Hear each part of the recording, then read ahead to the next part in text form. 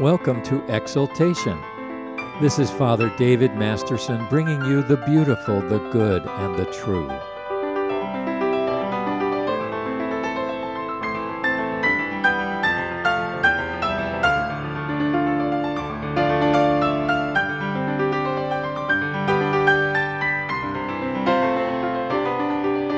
Our scripture today is Romans chapter 8, verses 1 to 4. There is therefore now no condemnation to those who are in Christ Jesus, who do not walk according to the flesh, but according to the Spirit. For the law of the Spirit of life in Christ Jesus has made me free from the law of sin and death. For what the law could not do, in that it was weak through the flesh, God did by sending his own Son in the likeness of sinful flesh on account of sin. He condemned sin in the flesh, that the righteous requirement of the law might be fulfilled in us, who do not walk according to the flesh, but according to the Spirit.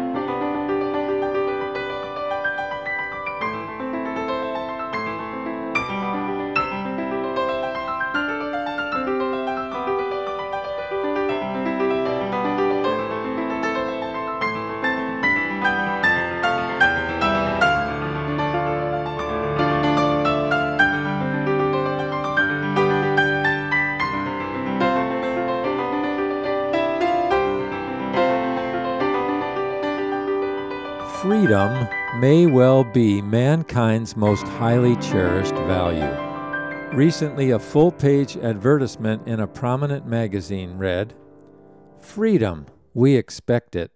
Freedom to choose the way we live, freedom to choose the way we meet the challenges of life, freedom to risk, fail, and succeed. No resource is more precious than freedom." The problem is that modern man mistakes true freedom for doing whatever I want to do. The mantra of modern society is self-satisfaction. There is the simplistic belief that one can and should be whatever one wishes to be, as long as one doesn't harm someone else. The goal is satisfaction defined entirely by the self. But freedom is not unconstrained self-choosing. This is the problem with popular social programs and political movements which claim as a right that which conforms to my view of the self, whatever this happens to be. What is true freedom? Is it really to do whatever I desire? Is freedom the removal of all constraints to unbridled self-expression? The Bible teaches that true freedom is to live as God created us to live, according to his plan and following his loving commandments. Our Lord Jesus Christ said, "And you shall know the truth, and the truth shall set you free." Our text today is Romans chapter 8. One commentator says, "In the whole of Scripture, the brightest collection of jewels is the epistle to the Romans. But chapter 8 is the brightest gem in the whole cluster." In this marvelous passage, St. Paul addresses the subject of true freedom, which is spiritual, inward freedom. For a man can be free in his body and yet deeply bound up in his soul. Listening friend, are you free today? Are you living at peace with God and at peace with those around you? You may not live in a country that has outward peace, but you can still enjoy inward spiritual peace with God, with yourself, and with others. The teaching of Romans chapter 8 is that followers of Jesus Christ have been free from the power of sin through the provision of Jesus Christ for the purpose of God. The key to this whole chapter is the life-giving power of the Holy Spirit. This chapter has been called Life in the Spirit because the Holy Spirit is mentioned 20 times in 39 verses. Notice the words of verse 1. There is now no condemnation for those who are in Christ Jesus. No condemnation.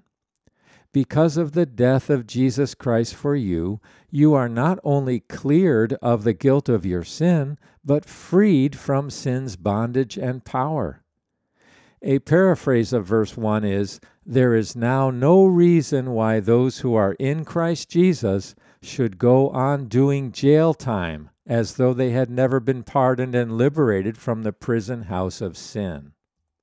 The Lord Jesus Christ came to earth not only to forgive sin, but to save those who trust in him from sin. This is the teaching of Romans chapter 6.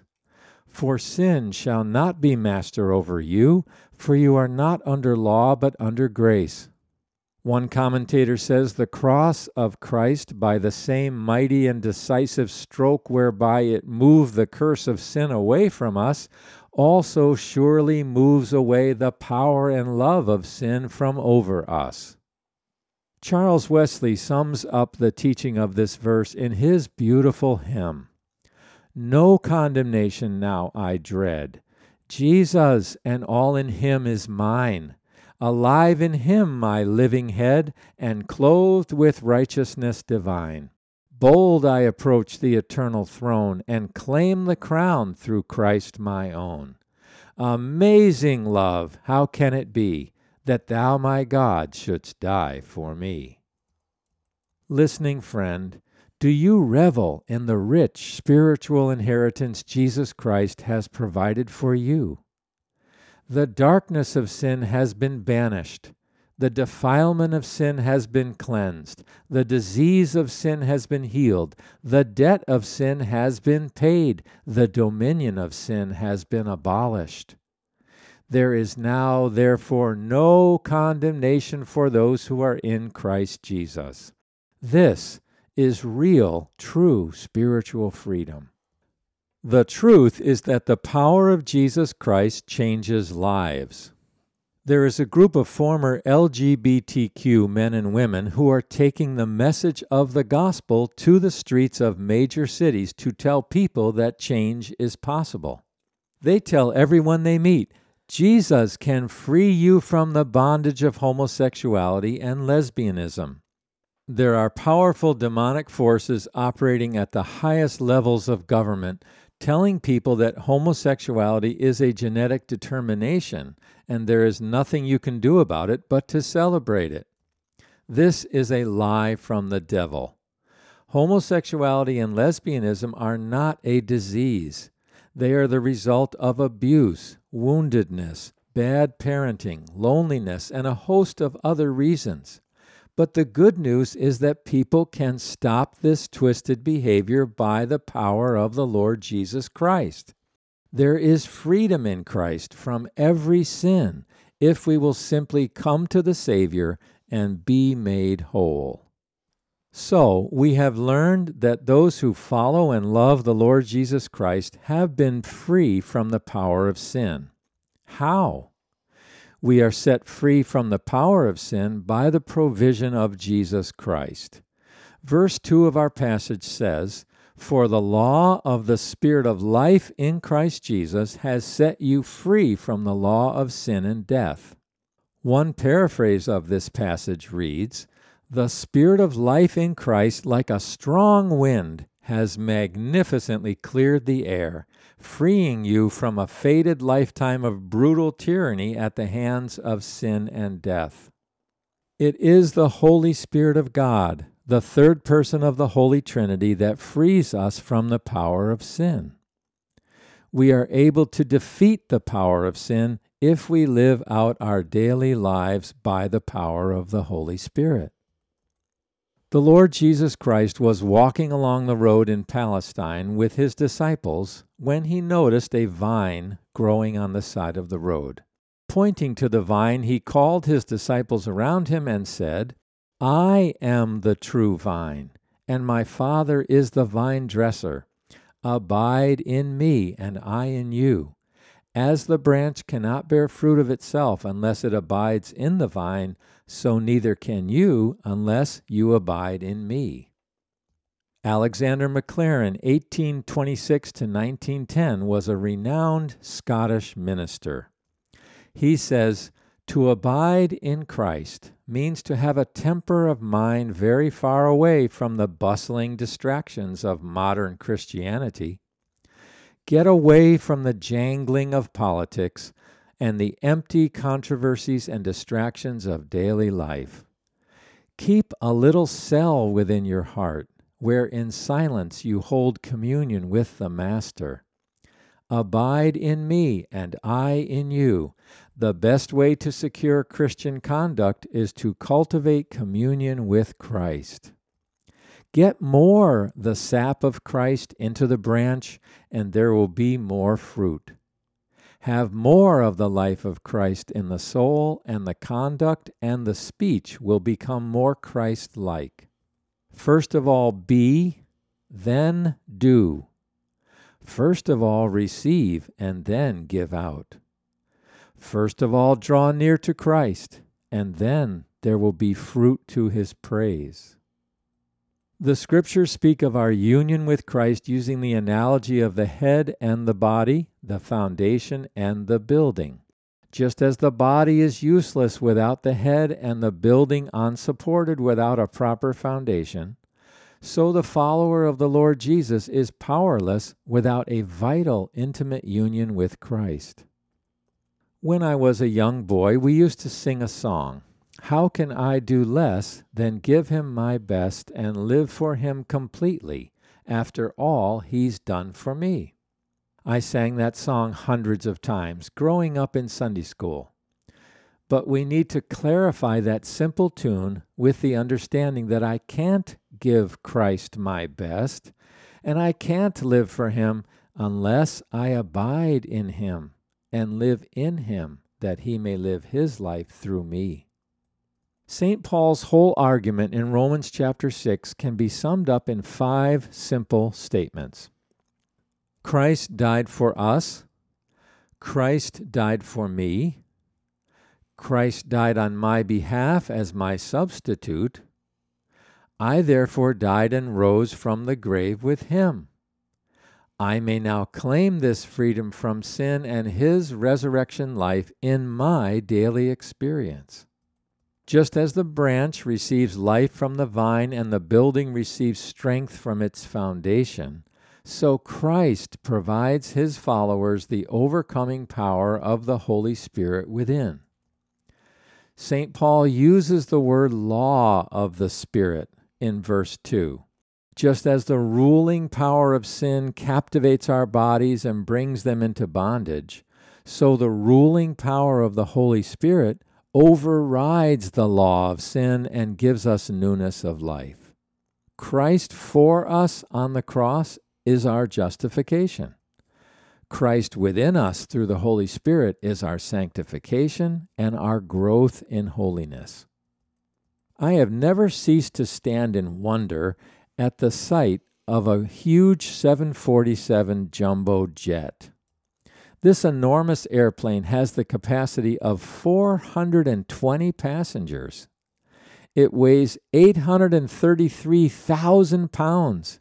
It is 231 feet long and has a wingspan of 195 feet. How can anything so big and heavy become airborne? Because the law of aerodynamics supersedes the laws of physics and the plane lifts into the air. So the law of the Spirit of life in Christ Jesus supersedes and overrides the law of sin and death. New life and freedom from the bondage of sin is the result.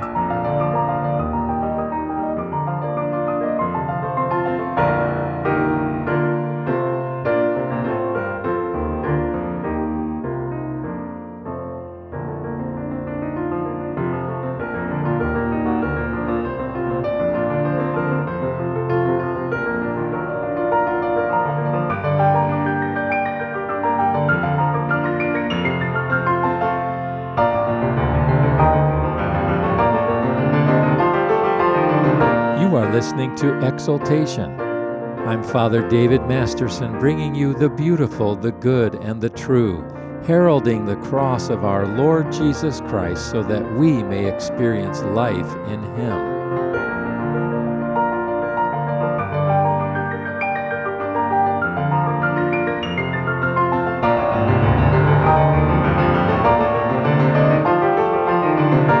Let's continue our lesson. Notice that the Holy Spirit is called the Spirit of life. When a person truly believes upon Jesus Christ and trusts in Him, new life flows into that person. Transformation in Christ is not a self-help program. It is not some new steps that we take or a remodeling job. It is a new creation in Christ by the Holy Spirit. The Bible is filled with descriptions of this new life in Christ. Followers of Jesus Christ are new creatures, a new man born from above, changed from within. We obey a new commandment. We wait for a new heavens and a new earth. We love under a new covenant, and we walk in a new and living way. Everything about the Christian life is new. St. Paul says in 2 Corinthians 5:17, "Therefore, if any man be in Christ, he is a new creature. Old things are passed away. Behold, all things are become new." Are you living today in the newness of vital union with Jesus Christ? Are you abiding in Him and allowing Him to express His life through you? We have been set free from the power of sin through the provision of Christ for the purpose of God. What is the purpose for which Christ came into the world? That human beings like you and me might partake of God's divine nature and become like Him, holy and loving. This is what Romans 8:3 and 4 means. Look at the text. For what the law could not do, weak as it was through the flesh, God did, sending His own Son in the likeness of sinful flesh, and as an offering for sin, He condemned sin in the flesh, in order that the requirement of the law might be fulfilled in us, who do not walk according to the flesh, but according to the Spirit. Why was the Old Testament law given? That those who seek to follow God might become holy. This is what St. Paul means by the phrase, the righteous requirement of the law. God expects and demands nothing less than holiness.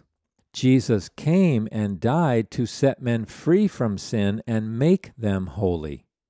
John McCarthy was a fellow missionary and friend of Hudson Taylor, the founder of the China Inland Mission, which has become Overseas Missionary Fellowship. Hudson Taylor had spent some weeks struggling to understand how to be holy and loving, how to be truly set free from sin to love and serve God. John McCarthy wrote a letter to Taylor saying, "I do wish I could have a talk with you about the way of holiness, for I have come to see that striving, hoping, and longing is not the path. The Lord Jesus received is holiness begun. The Lord Jesus cherished is holiness advancing. The Lord Jesus counted upon as never absent would be holiness complete. He is most holy who has most of Christ within." Thomas Brooks, 1608 to 1680, was a famous New England preacher. He writes, "It is not absolutely necessary that you should be great or rich in this world, but it is absolutely necessary that you be holy. It is not absolutely necessary that you should enjoy health, friends, and life, but it is absolutely necessary that you should be holy. A man may see the Lord without being prosperous, but he can never see the Lord except he be holy." Oswald Chambers, 1874 to 1917, was a deeply spiritual man. He says, "Do I believe that I need to be holy? Do I believe God can come into me and make me holy? God has one destined end for mankind. It is holiness. His one aim is the production of saints. God is not an eternal blessing machine for men. He did not come to save men out of pity. He came to save men because he had created them to be holy. What a profound statement. Do we agree with God's purpose for our lives? Jesus Christ came not to make us happy, wealthy, or successful. He came to make us holy. This is what Hebrews 12:14 means when it says, "Pursue holiness, without which no one will see the Lord." God, in sending his only Son, Jesus Christ, into the world, passed the death sentence on indwelling sin. All that the law required in the Old Testament is now realized in those whose lives are controlled by the Holy Spirit. When we receive God's gift of life in Christ, we find that God comes to act with us as we rely upon him. As C.S. Lewis put it, faith is not a matter of hearing what Christ said long ago and trying to carry it out. Rather, the real Son of God is at your side and beginning to turn you into the same kind of thing as himself. He is beginning to inject his kind of life and thought into you, beginning to turn the tin soldier into a live man. The part of you that does not like this process is the part that is still tin. The change from the tin soldier to the live man means that all our old sins and wickedness, all our attempts to fulfill the observances of the law are over. We now have the joy of real union and communion, of friendship with God. Listen, the Christian is called to become, to enter into a newness of life that is another's, that is Christ's. He is to discover himself, the self of his current existence, precisely so that he can work to change it into a life not defined by his own will, but defined and made real by another, by God himself. The life in Christ is a life of transformation into a new man. We can't be free from the power of sin to become holy and loving until we hear Jesus calling to us and answer the call. Listening friend, will you answer the call of Jesus to you today? He says, "Come unto me, all you who are weary and tired, and I will give you rest." Jesus says that he will free you from the power and bondage of sin so that you can become holy and loving sons and daughters of God. Will you let him right now? For of him and through him and to him are all things. To him be the glory both now and forevermore. Amen.